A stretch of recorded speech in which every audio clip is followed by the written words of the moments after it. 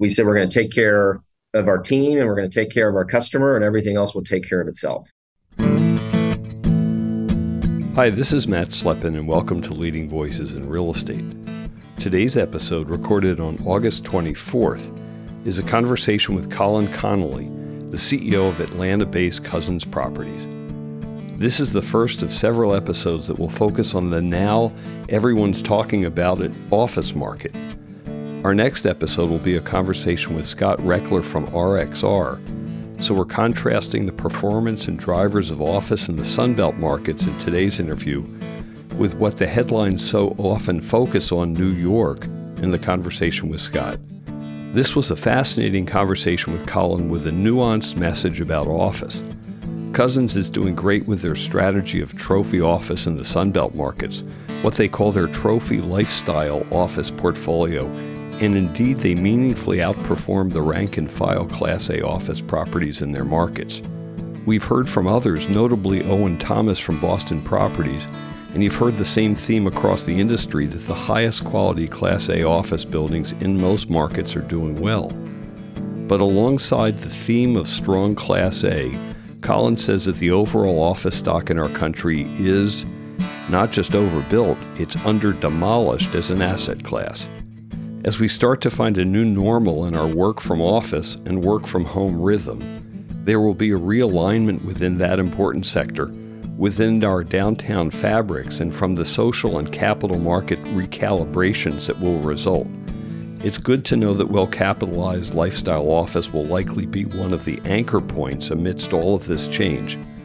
But this will be no one-size-fits-all evolution. I'll be spending the month of September with my wife in New York on both ZRG business and personal matters, and I'm looking forward to experiencing life and commerce in the Big Apple in these times firsthand. I'll be taping our next two shows in New York, first with Scott providing point-counterpoint to many of the themes from this episode with Colin, and then a special episode with the Chief People Officer at Hines, Stephanie Birnbaum, and Doug Holte, CEO of EXP of Hines, each of whom will be talking about the meaningful evolutions to the product, particularly Doug talking about Hines' innovations, and also talent, culture, and business platform of a global real estate enterprise required in these times. This conversation will be the first, although certainly not the last, Chief Talent Officer on Leading Voices, since you all know that change and increasing sophistication of the business platform in real estate is one of the podcast's ongoing themes, and certainly a large part of the mission of my work at ZRG. One of the crazy things about podcast technology is that we as hosts do not really know who you are. And it's odd since we have this actually intimate, in-the-ear relationship. I do have a mailing list that I send an e-blast out to with every episode, but it's an old mailing list and it has no relationship, I think, to those who are actually listening to the show. So that we can communicate at least a bit, I have a favor to ask.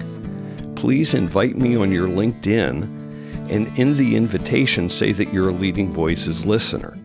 I do send a LinkedIn post out to my contacts with every episode, and if you'll all join my LinkedIn network, then you'll get those e-blasts and maybe we can start a bit of dialogue about the episode in these posts.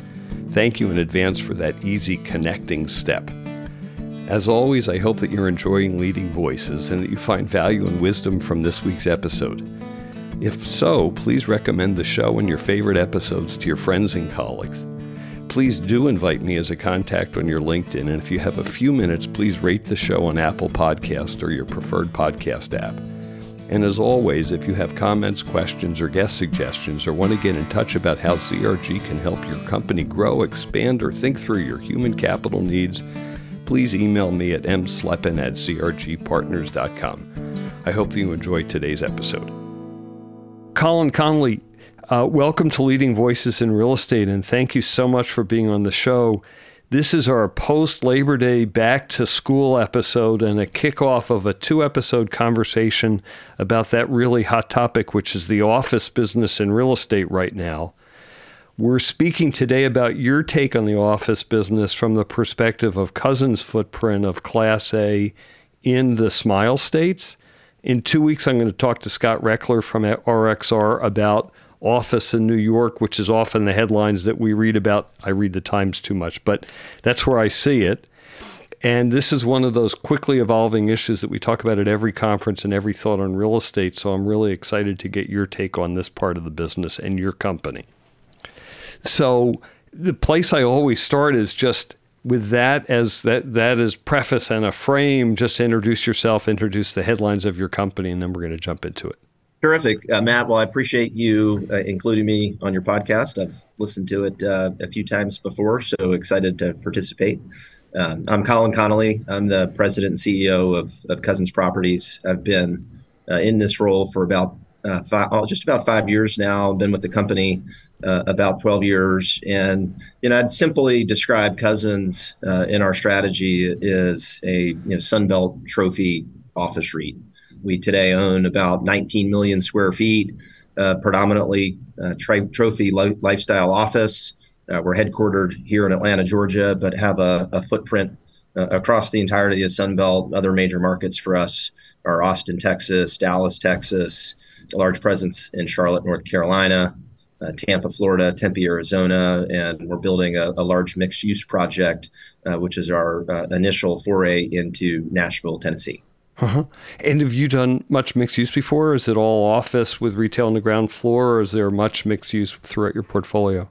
Well, we've got quite a bit of mixed use in the portfolio today, and the predominance of our portfolio are in urban locations within the markets I just mentioned. And typically as we pursue those projects, you're increasingly seeing kind of more of a mixed use component, primarily driven by land prices.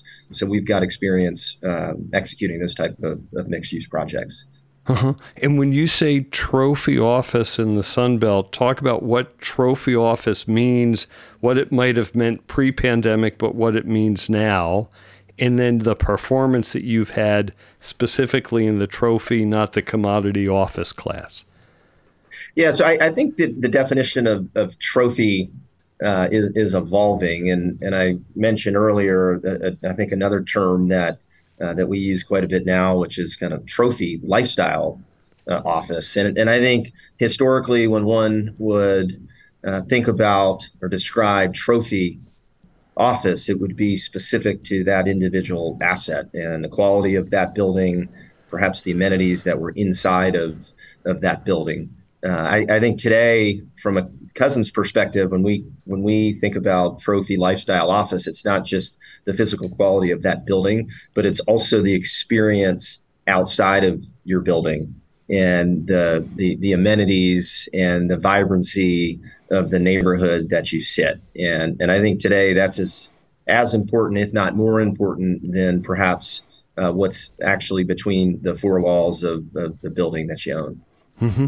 And in your neighborhoods, I think we're going to come back to some of this later, but if we think about the places where your offices are located, and I'm in the Bay Area and I spend time in San Francisco, which has been particularly hard hit in the downtown neighborhoods, if that's the right word. How have your locations been? How has the Sun Belt kind of locations hit in terms of post-COVID, back to office, occupancy, vibrancy in those neighborhoods? Yeah, for sure. I think the experience with during COVID and coming out of COVID has been different across different parts of the country, and there's a lot of different reasons for that.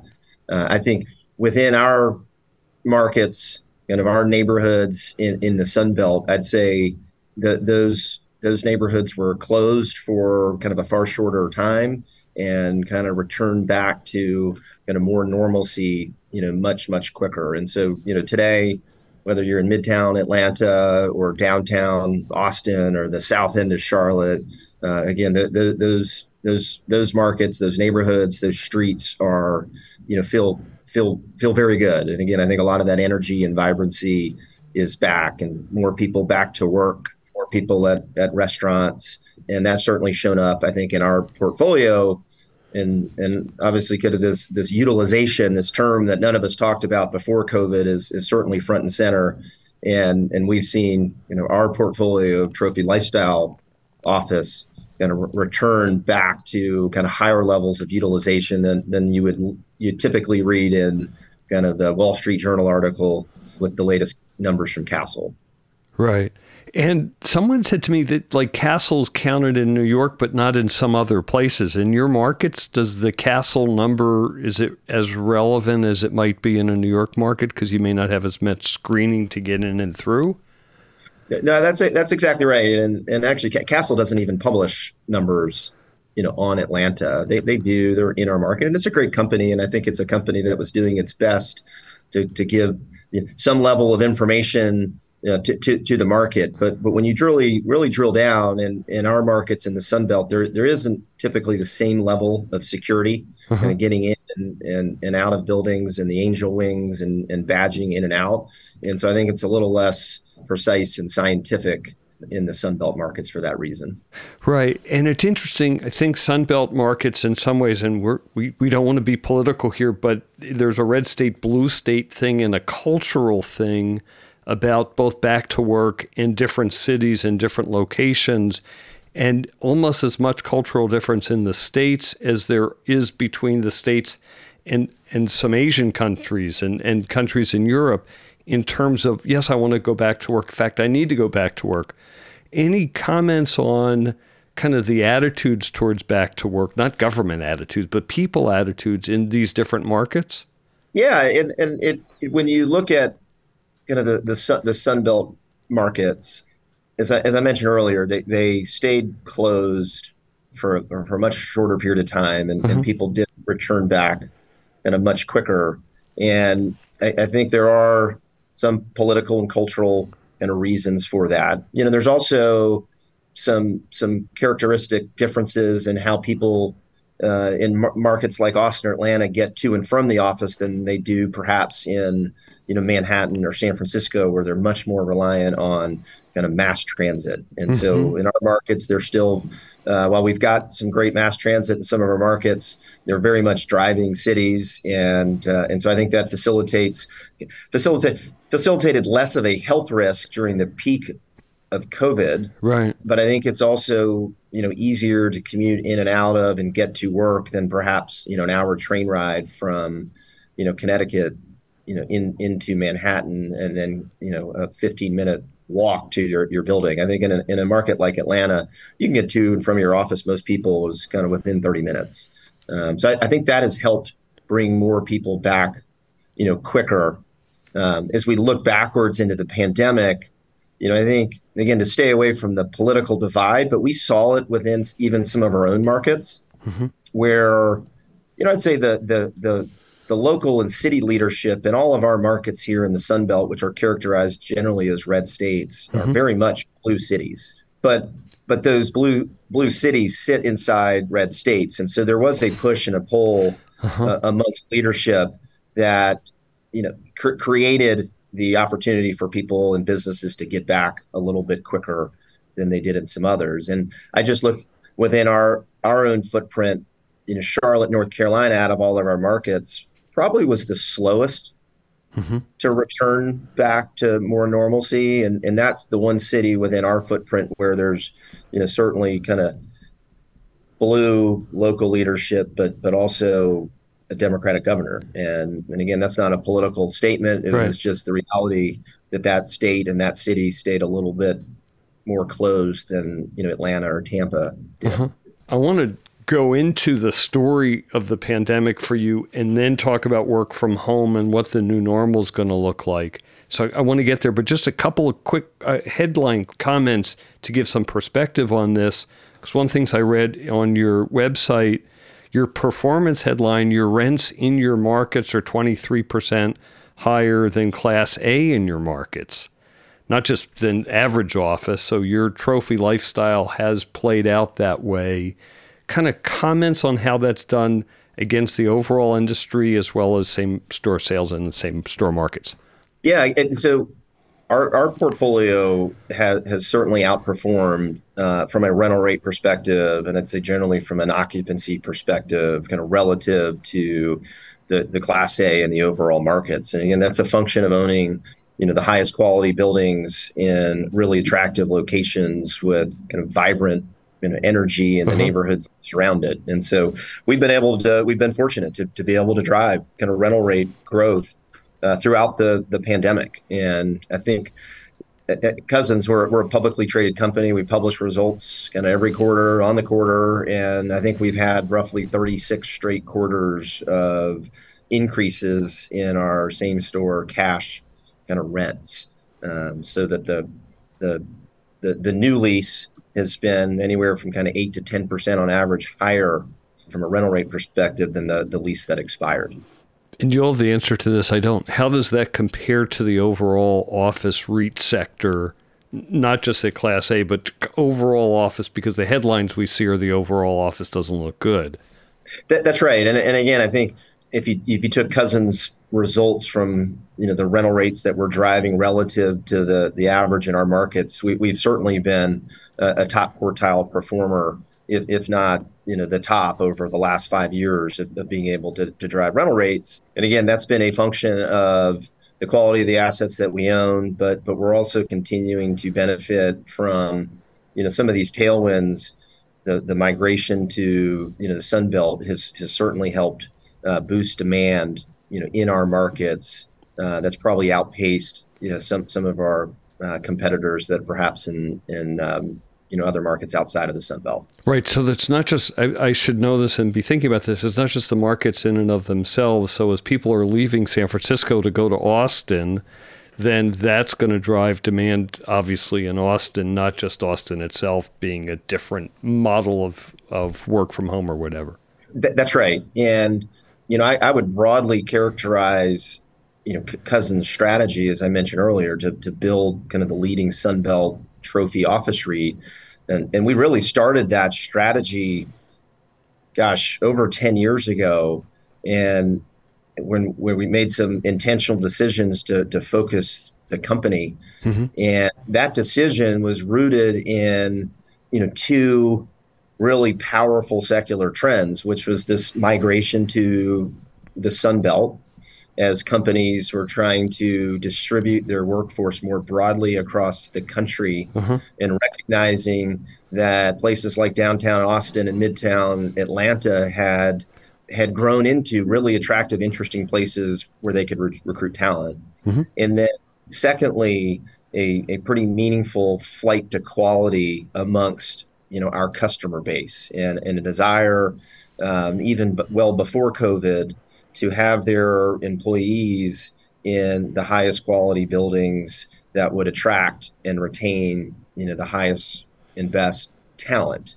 And so there's been a bit of an arms race there.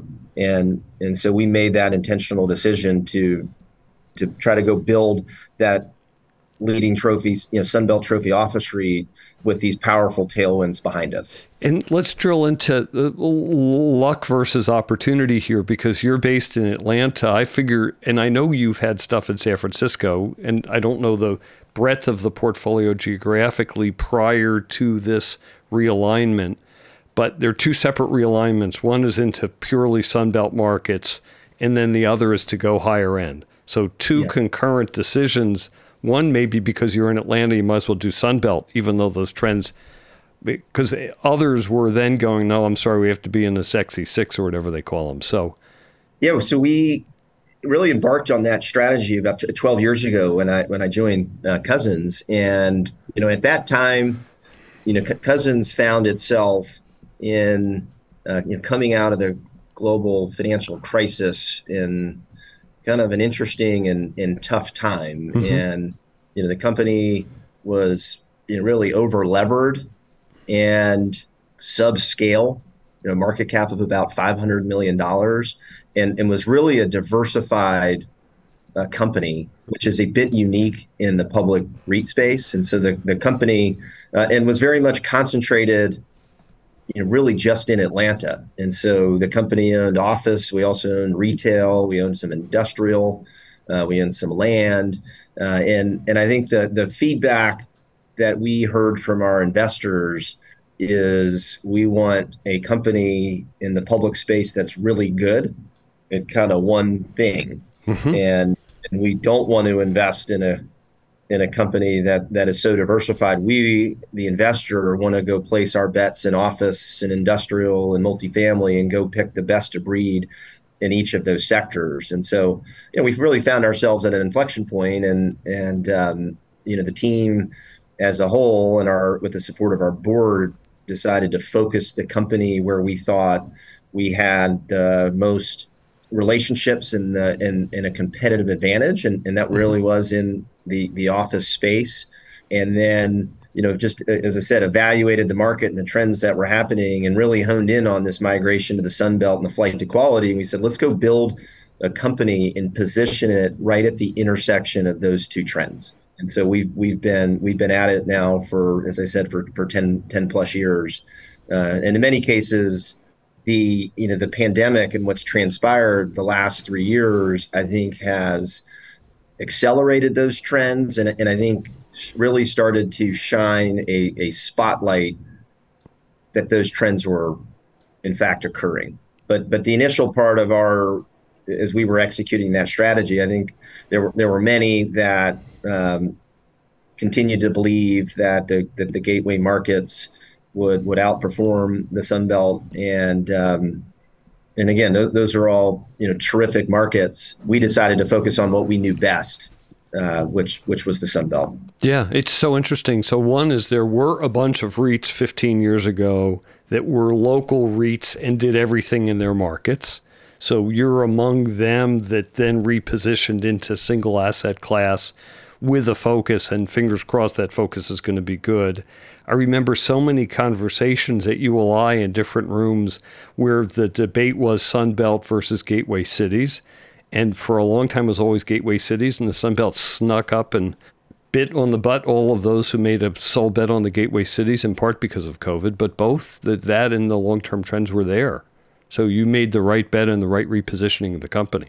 Well, there's still, it has served us well, over the last 10 years, and certainly we're continuing to look forward. And again, I think the gateway markets, I think, are going to prove to be more resilient than many going to give them credit for today. And I think really kind of what's happened is, it's not, from our perspective, it isn't that the gateway markets are bad. I think in many cases these Sun Belt markets have begun to catch up and create the kind of an interesting urban environment has been created in many of these markets that can attract some of the caliber of talent that historically would either go to San Francisco to be in tech, or would go to New York to be in financial services. You're now seeing some of that talent be interested in some of these markets as they've urbanized, and companies are following the talent and recognizing that there's some other markets that perhaps are kind of lower cost, perhaps easier to do business, and I think like having talent spread more broadly through the country than just concentrated in those cities. Yeah. It's interesting. I think there's going to be three classes. So there'll be gateway cities, there'll be the Sun Belt cities that are the behemoth cities now. And then the third class may wind up being secondary or tertiary cities, where people can not work from home, but work from a remote satellite place more sustainably. And with both housing cost and commute to work being painful, and the ability to work remotely, those cities come back too. So all of them can coexist really successfully as our country expands again. I think that's right. And it is, I think that, the challenges that the gateway markets have had, I think, in why companies have embraced distributing their workforce more broadly, it's not about the cost of the office real estate. It's the cost of the housing for their employees. And with so many companies clustered so tightly together, that is really what drove up the housing cost. And so, again, now the market is rebalancing kind of more broadly as people have been more distributed. And I think you'll see some of that cost of housing, perhaps recede in some of those markets. And again, there's incredible talent on the West Coast and the Northeast, and I think those cities will continue to thrive. They're just rebalancing, but I think the migration will absolutely continue in the Sun Belt, as they're exciting places to live. Yeah, of course. It's interesting to have a conversation about cost of housing driving a conversation about office. but cost of housing is a challenge in each of your cities as well as they're a challenge in the gateway cities now. So it's a national issue, which we all know about. Let's move on. From your description, you're in the role, you reposition the company, you're like chief investment officer, becomes CEO, and about a year or so into CEO comes COVID, and kind of, this is podcast term, but I think it's like an oh shit moment. I'm now running this company and here I am, and what are we going to do? So I'm curious to bring me from the beginning of COVID to the immediate crisis response of that as the CEO, and then let's get into how the office world has changed in more on the ground. Yeah. So I've been with the company now for 12 years. So I had, I transitioned into that CEO role internally, which I think helped a ton in terms of kind of learning kind of that role. But I started in that seat in January. I guess it was January 1st of 2019, and I think it was in April of May or 2019 we actually announced a multi-billion-dollar merger with a company by the name of Tier REIT, and so it was kind of thrown into the fire quickly, and so the first year was consumed with that merger and then ultimately the integration of that merger. And so I can recall in late 2019, kind of New Year's Eve, looking forward to 2020 with the merger generally behind us. Uh-huh. And you started hearing kind of some of this news about something happening in China. And it hit hard and it hit fast. I remember being on spring break with my kids and my wife in February of 2020, and right before I had left, we got the entirety of our team together. We do this every year, but we've got kind of crisis management kind of committee, mm-hmm. and we go through all kinds of different scenarios. And we actually started talking about this, but then a week later, I'm out of town, and I remember getting a call from our general counsel and our head of human resources, and they were on the phone and wanted my view on an issue that they didn't agree with, which was, our employees, we subsidize their parking or their mass transit, and we do it every month. And our team that was using mass transit was now asking to be able to park. Mm-hmm.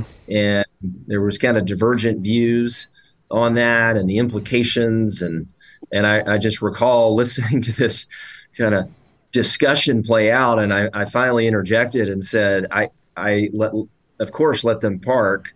And I think this is going to be the easiest decision that we're going to make over the next 12 months. Mm-hmm. And unfortunately, that proved to be true. And as the cities across the country and the world began to shut down, that was a challenging moment, as a new CEO, but for any leader. And I think we all made the first priority health and safety. Mm-hmm. And so that was an easy decision to send everybody home. At the same time, right, you also had to kind of navigate through that. We still actually had to operate these buildings. Right. And so, we did have to ask our team, our operations team, to continue to keep the building up and running, because we did still have some customers, utilizing their space, or they were, necessary operations within our buildings that had to stay open. And at the same time, that started to introduce these questions, these existential questions about office and would everybody, come back. So yeah, no, that was that was a challenging moment. But I'd say I had two things helping me. One, I have a terrific wife who was my daily therapist, mm-hmm. support, and then we have an incredible board at Cousins that was there to kind of help me and the team kind of think through kind of these issues. And our team did an amazing job, and in tough circumstances, to kind of keep our connections in a remote world, kind of keep the camaraderie going, but at the same time, operating these businesses or these properties in a very uncharted kind of territory. So let's go back to that for a few minutes. I just want to go back to March of 2020 as this is all coming together for you. You mentioned having a crisis management committee, mentioned your board being very engaged, your team being very engaged, and your wife being very engaged. So yes. First, talk about each of them a little bit, because how are you then prepared? And in this particular crisis, most of the CEOs I know wound up the technology. We were prepared for that. We didn't know we would be, but we'd already automated filing cabinets and all that stuff. But just think through each of those. Crisis management committee, they jump in and you have plans of what to do when something's really tough. And did the board meet weekly for a period of time because you're trying to figure something out that no one knows what the answer is to? Yeah, so I would say the first thing that we did, you mentioned our crisis management team, it was great because we had a plan in terms of how to get technology to, everybody and kind of get the business up and running. So that happened, almost overnight. And I'm thankful that, as I stepped into the role, my predecessor kind of already had that going. And so, we were able to kind of prop the business up. And then, I'll tell you that the very next thing that we did as a company that I think I look back on as a good decision, right? If you kind of put yourself at that time, there was so much fear, right? There was fear about health and safety, and then there was fear about job security and how am I going to pay the bills when there were millions of people being laid off, right, all over the country. And so the first thing that we did, I recall calling the board together, to update them on the situation and how we were doing as a company, but asking them, I said, there's one thing that I think we really need to do right now is I need your support for me to go on a Zoom town hall and tell our entire company that there will be no layoffs or comp reductions over the course of the COVID-19 pandemic, that we had built this company and the balance sheet that we have to thrive in the good times, but survive in the down times. And we needed to keep our team together. And so with, full support and unequivocal support of the board, I was able very quickly to go share that with our team that let's stay focused on our customers. Let's run the business as best we can. Let's operate these buildings as well as we can for our customers. And let's stay focused on the longer term strategy. And that helped us kind of navigate the last 3 years as you got into COVID and you got into the kind of the great resignation, a lot of those challenges. I feel that our company was able to stay connected and together, and that I'm very thankful for that support of our board to provide those assurances to our team. And you mentioned your wife. I just would go there for a minute because it's just funny that you did. People don't. Oh, yeah. I throw my kids in there as well. Yeah. It's I feel very fortunate to be, at Cousins Properties. I love the real estate world. I enjoy my job a ton, and I like to talk about it at home. And I've got a family that now understands the business pretty well. That they do. And so they're extremely helpful, to me as I try to think about, a lot of these complex situations, but then just the emotional support of, being able to share kind of what's happening with somebody in a vulnerable way and know that they're there. And, we spend a lot of time on the couch at night chatting about what's happening. Yeah, it's totally true. I wrote down the word dizzy because when it first happened, you get dizzy with disorientation, particularly the fear part. And it's the fear part about your personal health, and it's the fear part about what's going to happen to your business, then what's going to happen to your people, and what's going to happen to your tenants. And there were so many variables for a while that the uncertainties are so hard to then start to navigate back through. You're putting a stake in the ground to say, hey, you're all going to be here for a year or whatever. That's a blessing because that gives someone a leg to stand on for the business. That's right. And as I said, our we kind of wrote down some kind of North Stars at Cousins early on in the pandemic, and there were a couple of them that I still have on my desk. Which we said we're going to take care of our team and we're going to take care of our customer, and everything else will take care of itself. Mm-hmm. And another one that we wrote down was this. This was a pandemic. This was a crazy environment, and we said when all the dust settles and people look back, we want to feel proud of how Cousins navigated that crisis and to handle it with class and grace as best we could. But we just felt like people were going to look back and they're going to remember how you behaved in that time. And that kind of goes back to our founder, Tom Cousins, and integrity being at the core of our company. Yeah. And you're lucky because you went into this with having fixed your balance sheet. So you went into it with strength less than fear, particularly immediate uh-ohs from particularly a balance sheet standpoint, because that changes the whole dynamic. For sure. And it was, never forget, we had a building under contract to sell in Charlotte for over $400 million that would become what is now Truist corporate headquarters in Charlotte. And so that was a lot of cash coming in. We had a lot of nervous days and nights would that close in that environment. And fortunately, it was such a strategic transaction for them, but that brought in $400 million. And so any concerns we had about the balance sheet or liquidity, that we weren't losing sleep over that anymore.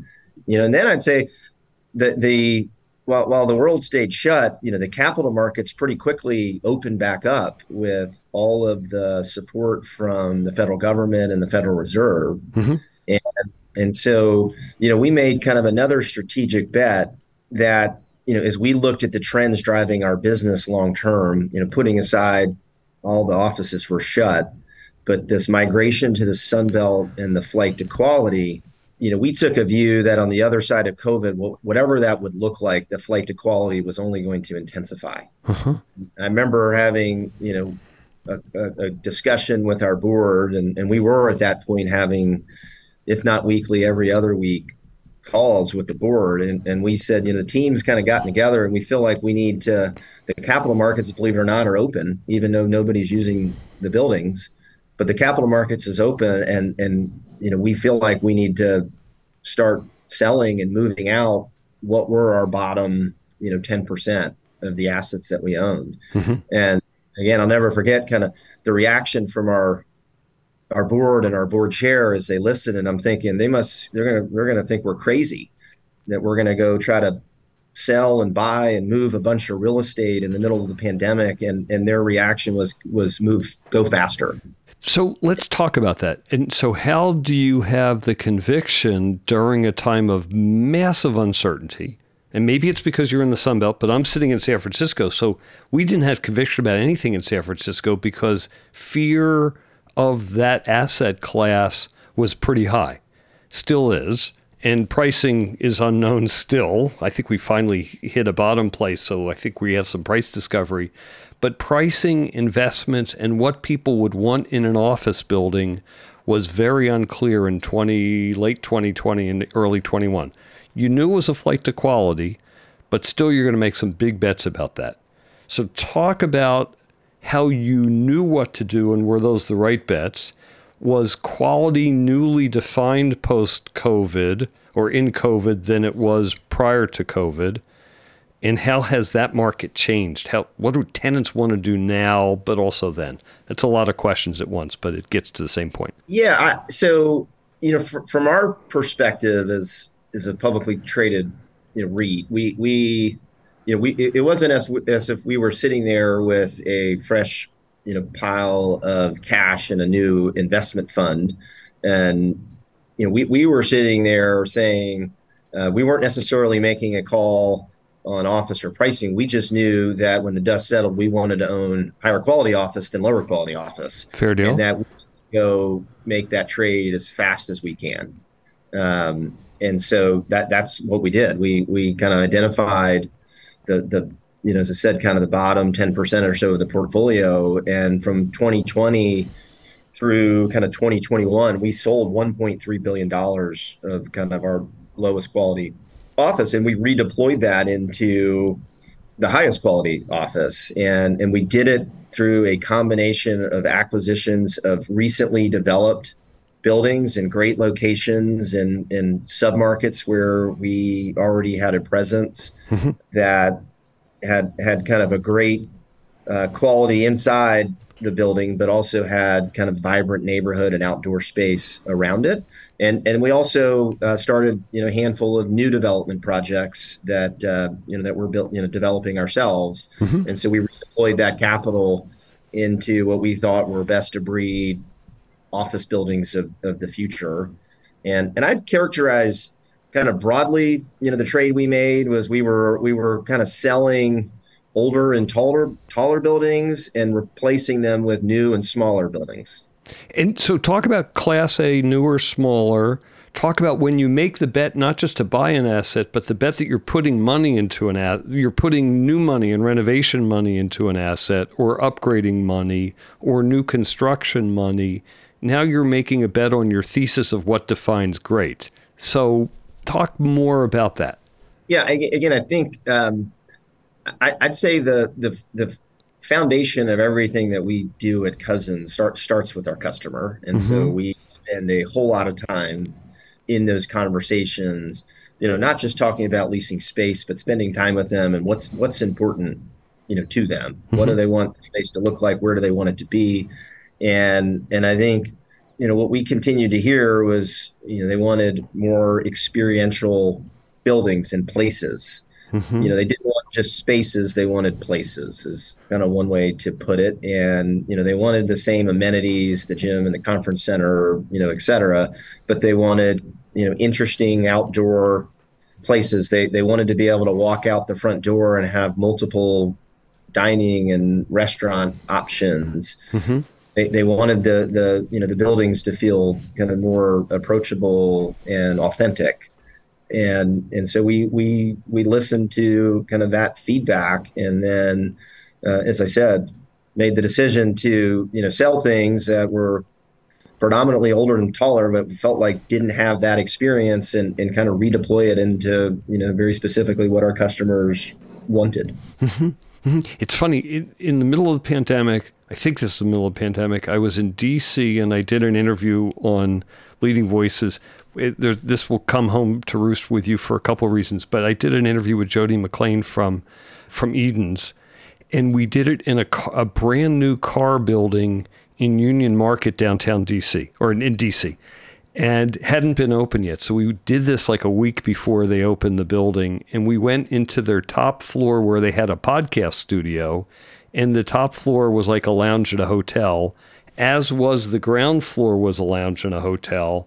Both felt so welcoming and exciting to be in, and they were surrounded by Union Market, where there's more great restaurants than almost anywhere in D.C. That sounds like your thesis. Of course, it's Car Properties, but you used to work there, so I'm allowed to bring them up. Yeah, no, for sure. It is. It's about, an experience. And, again, there's so much of kind of work that I think folks have now identified can be done remotely. And that's kind of the transaction or the task component of, a job. But as I talk to kind of CEOs and leadership teams, throughout our portfolio in our markets, I think companies are focused on, what is kind of beyond just the tasks, and building culture, building camaraderie, Yep. fostering relationships. And I'd say at the very top of the list is mentoring kind of young talent. And so I think, it's kind of those type of spaces and places that I think naturally draw more people together, and I think are increasingly attracting a greater percentage of the demand, and so that has played well and been a huge tailwind for the portfolio that we've put together. It's interesting if you put in mind the things you just said: mentoring, collaboration, building relationships as the purpose of going in the office. People talk about this stuff all the time. How many days a week is going to be the new normal? We could talk about that a little bit. But if you think of those purposes that will draw people together and what will draw them towards those purposes, then the design elements become clear. They're different than the design elements of when I was a kid 200 years ago, because it was ugly in cubes and not fun and not interesting, but you just had to work. Yeah. But now you want to make people go there because they do have a choice of whether to be home or not. That's right. And again, I think, right, if you're kind of the CEO of a large company, a user of office space, again, I think probably one of the misconceptions at the moment is, working from home, you can, save on the cost of your office real estate. But really, as we talk to leadership within our customer base, the cost of recruiting and retaining and training talent is multiples of the cost of their office expense. Mm-hmm. And so I think there are, some fear at companies. And I think now the data over time is starting to kind of prove out that, they're seeing higher attrition and kind of less development, kind of a workforce that's entirely remote. Mm-hmm. And so that's kind of the urge to get folks back into the office, at least most of the time, is so that kind of that learning, that training, and, that collaboration can happen. And therefore, less attrition, more productivity, and more advancement amongst their workforce into that will continue to kind of grow within an organization. That saves them money. Mm-hmm. Let's stick with this for a minute, and then I want to change subjects. But on this one, I attended a ULI governors thing a couple months at the last ULI meeting in Toronto, and we had a McKinsey study talking about what the new normal will be. And I'm pretty sure the new normal was not 4.5 days of work on average. And I think they said it was 4.5, not 5. Everyone thinks it was 5, but it was 4.5 or 4. And it's going to be 3.5. Get used to it. And a lot of people react against that and say, no, it's going to be 5. We're going to insist on 5. We're going to make it be 5. We're going to have our business model based on 5, which I think is just unrealistic, particularly because averages are average, not the norm for everybody. But how much are you in the business of helping your tenants think about what workforce means? And how much do your buildings help define what those behaviors might look like? Yeah, no question. All of our companies are using, their physical space to kind of help define and articulate their culture. And there's so much speculation right now, as you mentioned, kind of what's the number? Is it going to be 4.5 days, or is it going to be 3 days or 3.5? And at Cousins, we've kind of quit trying to prognosticate that, because I think it will continue to evolve and ebb and flow. It might be 3 days or 3.5 days a week now, but in 5 years it could be 4. I think there's a lot in there, and there's a lot of different things going on. I personally, in the conversations we have with our customers today, I actually think it's going to be bifurcated, in that I think there's going to be, I'd say, as I talk to CEOs of, Fortune 500 companies and on to small companies, that absolutely wants the core of their team kind of back most of the time. And whether that's 4 days or 5 days, I don't really think it matters. Mm-hmm. And then I think there's kind of a growing acceptance that perhaps some of the more back office uses, or the call centers, workers that primarily are just doing tasks, that in a sense, they've become more comfortable that attracting and retaining that talent is just impossible. And there's just going to be higher turnover, and almost convert those folks to gig workers. Yep. And allow them to work kind of more remotely. But I think the core of most businesses, again, whether it's 3.5 days or 4.5 days or 5 days, I don't know that it's critically important to, our business, because most of these companies have to plan for the peak. And I think kind of the notion that, you need to be in 3 days a week and you kind of pick the days. Companies are getting more intentional and saying the whole point is being together. So everybody needs to be together. And so they need the same amount of space in the absence of hoteling. So if one were to hotel, you could theoretically use less space, but if one is not using hoteling, and I think most of the feedback on hoteling is generally pretty negative, even if workers are in 3.5 days a week, they need the same amount of space if they were in there for 5 days a week. Yeah, it's interesting. We should move on to the next subject, but when I grew up in the business, gosh, when I would move office space, I would have about 100 pictures to take somewhere else and 100 books to take somewhere else. And my dictionary, which I still have on my wall over here for some reason, because I haven't used it in years because I use Google. But those behaviors have changed. So even when they come into a new office, it's not going to have 100 pictures on the wall of everything they've ever done. It will still be light. It will still be flexible. But they're still going to be in office, and they're going to still be in your office because you have great office space. So it begs the question of what happens to all the obsolete office. And that's not your business, but it's adjacent to your business and it's your sector, and your sector gets pulled by what happens to that stuff. Yeah, for sure. And just to kind of reiterate the point, our strategy has been to own buildings of the quality and in the locations that attract companies and people whose lifestyle revolves around being in the office. Right.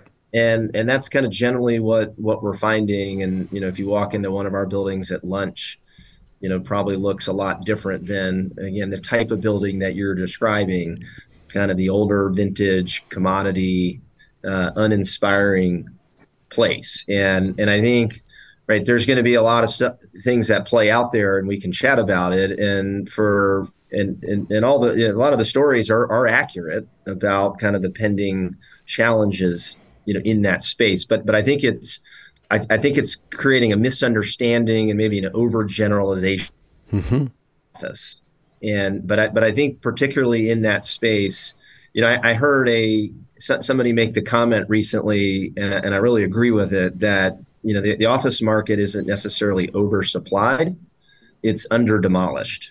And if you kind of step back and kind of think about that and what that means and why, if you look at other sectors, whether it's industrial or apartments or retail, probably 3, 4, 5% of that inventory is demolished every year. And if you think about that, the why, that's typically horizontal product or product that's on a 1-year lease. The challenge in the office space is you build these really tall structures from 1980, might be 1 million square feet, but you can't really knock it down if it's 30% leased for 8 years. And so that, as I said, has kind of led to this kind of a sector that's perhaps under demolished, and it drags down the statistics of all the other product. But I think now there's a more global recognition that kind of customer demand and the capital markets are not going to support this product anymore. And so what happens to it, certain buildings will get converted, whether it's residential, combination of residential and hotel. Some of it will just get knocked down. And I think that's easier to do in a suburban context. And so I think you'll see a lot of suburban office knocked down and converted to townhomes and homes and apartments and mixed use. In the urban context, as we've tracked some markets where some of this has happened, downtown Dallas is a good market to look at, where that downtown has really migrated to uptown Dallas. And so its older vintage buildings have been kind of going through this over the last 10 years. And I mean, ultimately, market forces will ultimately dictate a value at which somebody can buy that, put it in the necessary capital to turn it into, something else. So it's truly a function of price.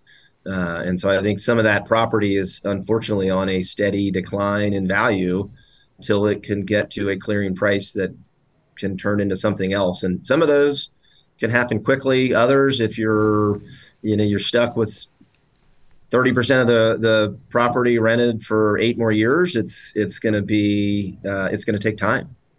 Right. Although those tenants may want to get into something more attractive anyhow. So those are good questions. And it's interesting. We had on our podcast Post Brothers who are repositioning two office buildings in DC, in the urban part of DC, into residential.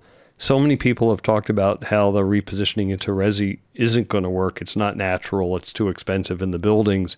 But at the right price per pound, in some buildings you can do it. So there's feasibility around that. Also, the last two episodes on Leading Voices were about carbon in real estate, and the embedded carbon in some of these buildings will have cities saying, hey, we don't want to just tear them down and waste all of that embedded carbon, which isn't your problem, but got that overhang of too much office space is kind of your problem in your sector. It's not like malls where, regional malls need to go away or change and only a third of them should be there. But in office, you're adjacent to those obsolete office buildings in downtown areas. So they hurt you. Well, I'd say they hurt everyone. Right. Yeah. They hurt the city, right? They hurt the new apartment towers next door, kind of the retail. But I do think that, again, I think as a whole, in a world where we're increasingly focused on kind of environmental issues, using what's already been built is far better than, building something new. And I do think, in time, as things do get cheap enough, people will find out all kinds of interesting, creative ways to adapt and reuse kind of what's there. And it'll be, right, we're seeing in some markets where it's a combination of things, where maybe they keep 150,000 square feet of office and they turn 300,000 square feet into multifamily, and there's a couple floors of hotels. I mean, there's all kinds of interesting things you can do when you get to a price that makes those projects financially viable. And as I said, unfortunately, for the owners and lenders on some of those properties, they're on that journey to find that clearing price where it's turned into something else. I think from day to day for our business here at Cousins, it is, I'd say it's less directly impacts our business from a leasing and what are rental rates than it does just from an overall perception of the industry.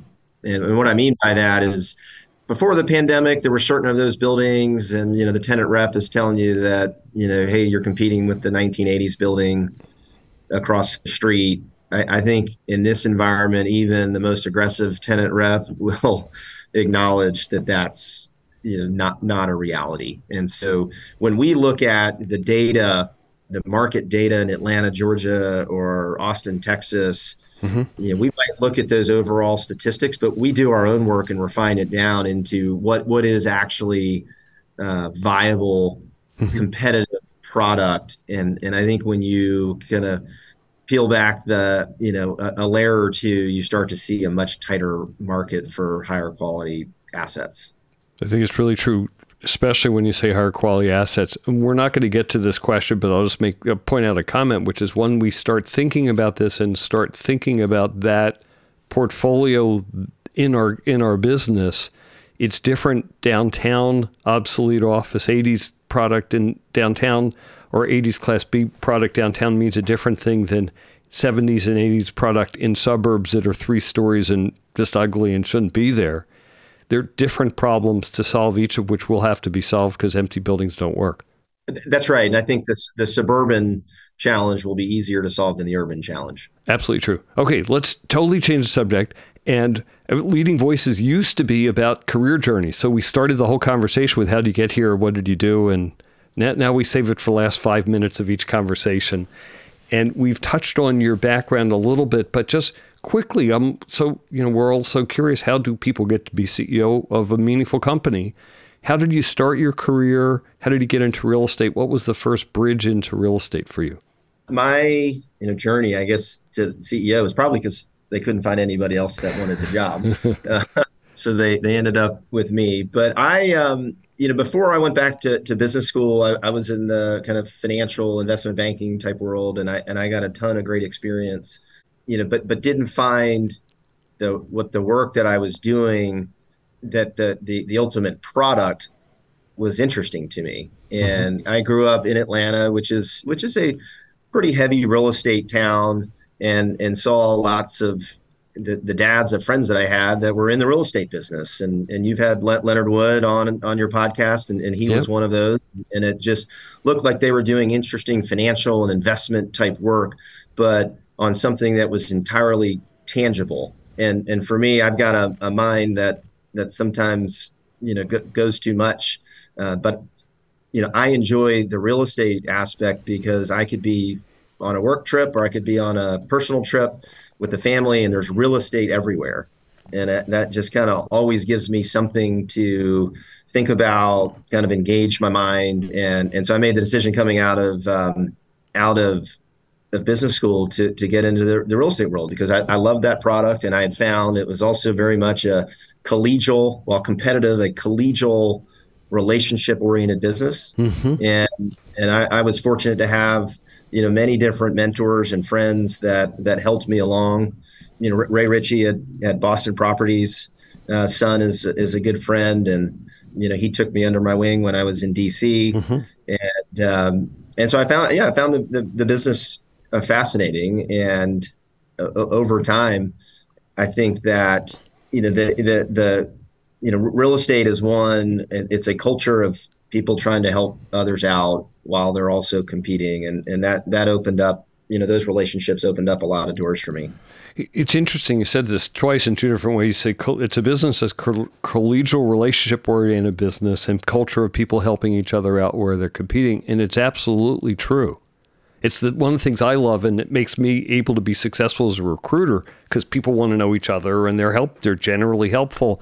There are businesses in our economy that have a very different tenor, 100%. Yeah. It's either you're competitive or it's just get your job done, or work is work and work sucks. But real estate does have those attributes. Yeah, I found with real estate, it is a fragmented business that, there's no one place to go to get kind of perfect information. It's kind of housed in the minds of a bunch of different people. And so what attracted me to the business is if you had a lot of relationships and a lot of friends and you spent time with them, you can pick up a lot of different nuggets of information and connect dots to try to get ahead and, go and skate where the puck is heading. It's a matter if you're willing to put in kind of the time and the work and the effort to do it. And so kind of that inefficiency of kind of information and trying to build that network of relationships and friends and over time be able to glean insight as to where the world is heading, where the market is heading. Importantly, where is opportunity? Uh-huh. It's funny, we started our conversation talking about Cousins repositioning itself around where's the puck heading. So interesting. Okay, so quickly, business school, then Car Properties, then Morgan Stanley? Car America, which was the publicly traded REIT that Oliver Carr's brother, Tom Carr, ran. So I was there for a couple of years, had a great experience. My wife and I were living in DC, coming out of business school in Charlottesville.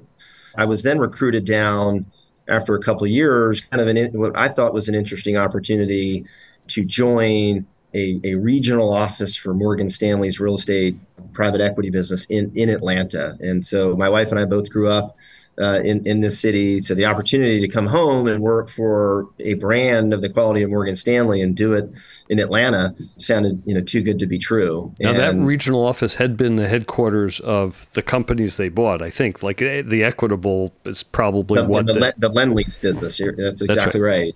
So I joined shortly after that had happened. And so it was great. We were home in Atlanta 2.5 years. We had just had our first child. I think Connor was about 6 months old. And I came home one day and I told Amy, I said, it kind of feels like we're moving to New York. Mm-hmm. And she looked at me and an expletive slipped out of her mouth. And I said, is New York that bad? And she said, no, I just realized I probably shouldn't have quit my job to stay home last week. I could have done it this week and it would be your fault. And so she retired from her banking job, but we packed up the Volvo station wagon and we drove up to New York to join Morgan Stanley's New York office, which they had asked us to do. And at the time, it was supposed to be a 6-month stint. just to get the opportunity to spend time in the headquarters and develop more relationships.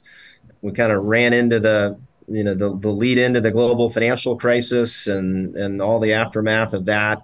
And so we ended up spending over 5 years which was in New York. particularly tough for Morgan Stanley's real estate group. No doubt. And so I saw a lot of things kind of on the ride up, a lot of things on the ride down.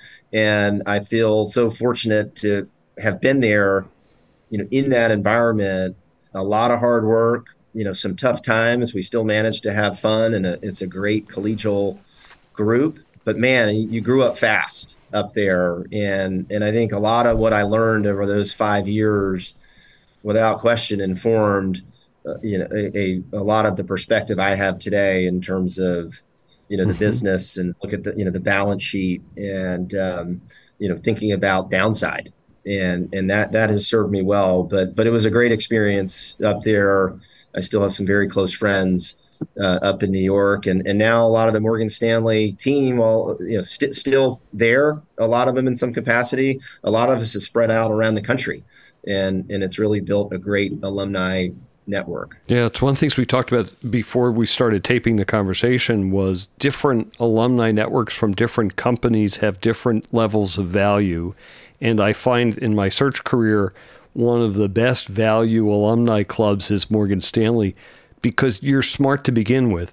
So within that smart to begin with team that have gone through some ups and downs, you wind up having a great group of people who want to work, or in this case, who want to work together, who aren't competitive, who have some level of coordination, cooperation. Hey, we're going to help you on the next deal thing. Yep. That really you could track through your career. Yeah, for sure. I'd say there's probably a lot of fatigue here at Cousins when, something comes up and I say, let me call so-and-so. That's one of my good friends from Morgan Stanley. And they're like, how many friends from Morgan Stanley do you have? But it was a great group. It was a terrific experience, and feel fortunate to have had that opportunity. Cool. And then you had the opportunity to come home to Atlanta to work at Cousins, and we're picking back up to the story that we started earlier. I did. Cousins and Morgan Stanley have had a very close relationship for many years, and it really goes back to our founder Tom Cousins and John Mack, who ran the firm Morgan Stanley when I was there for some time, sat on the board of Cousins, and so there was a close business relationship. And during the financial crisis, I had the opportunity to work with the Cousins team on a recapitalization of an office building here in Atlanta that was probably ill-timed and over-levered from Cousins, and Morgan Stanley stepped in with some fresh capital to recapitalize that building. And in that process, I got to know the team here and my predecessor in the CEO role at Cousins, and we developed a great relationship. And over the course of a couple of years, discussions about me coming back home to Atlanta to join Cousins kind of came about. And we were at a point, as I said, I was having a great experience in New York. We loved being there, but the kids were of an age where kind of the move to the suburbs was on the table. And I'll never forget, as we were talking about that, my wife looked at me once and said, if you're going to move me again, can we just move home and take that Cousins opportunity? And we did. And it's been great to be back home amongst kind of friends and family. Wonderful. So 2 more questions before we wrap up. You're a relatively young CEO, and so it's early to talk about legacy, but look forward over the next 10, 15 years of your career. What story do you want told in that next 10 to 15 years? Well, I probably focus less on the kind of my story, and I'd focus on the Cousins story.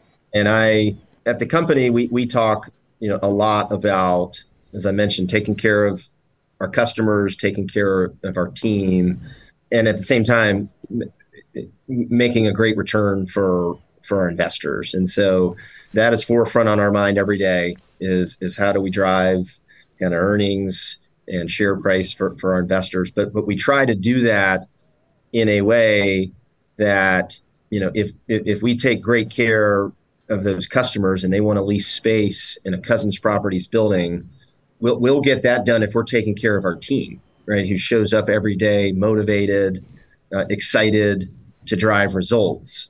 And so I think that's kind of the priority that we focus on is go create a culture for high performers and take care of that team. They're going to drive excellent service for our customers. And if we do those two things, the returns over time, that's kind of three areas of importance for us. But then we always say at the company, while we're doing that, we want to make an impact on the skyline, but we want to make an impact as well in the communities in which we operate. And so there's very much a service-oriented aspect of our business. And we feel like we've been fortunate. We want to make sure we're doing things in the community through the buildings and the places that we create, but other areas where we can be helpful to help our cities thrive. And if we do that, again, back to the kind of two cornerstones of our strategy, flight to quality, but a migration to the Sun Belt. So if we can kind of continue to make an impact and make Atlanta better, make Austin better, Charlotte better,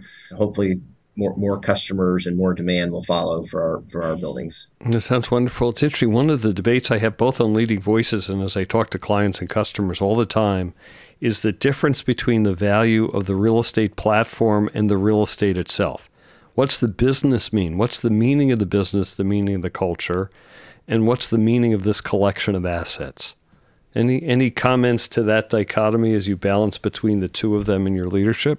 Yeah, it is. And I think how those are valued varies, over time in certain markets. And, sometimes the individual assets could be worth more than the sum. And but I think we're trying to run this business for, as I said, for the long term and long-term value creation. And so we always start with the culture first. And as I said, when I took over this role and didn't really know kind of what my job was, like nobody ever kind of said this is the job description. I spent a little time and kind of wrote my own. I wrote that job description as first to help define the strategy of the company. Number two is get kind of excellent people in the right seats.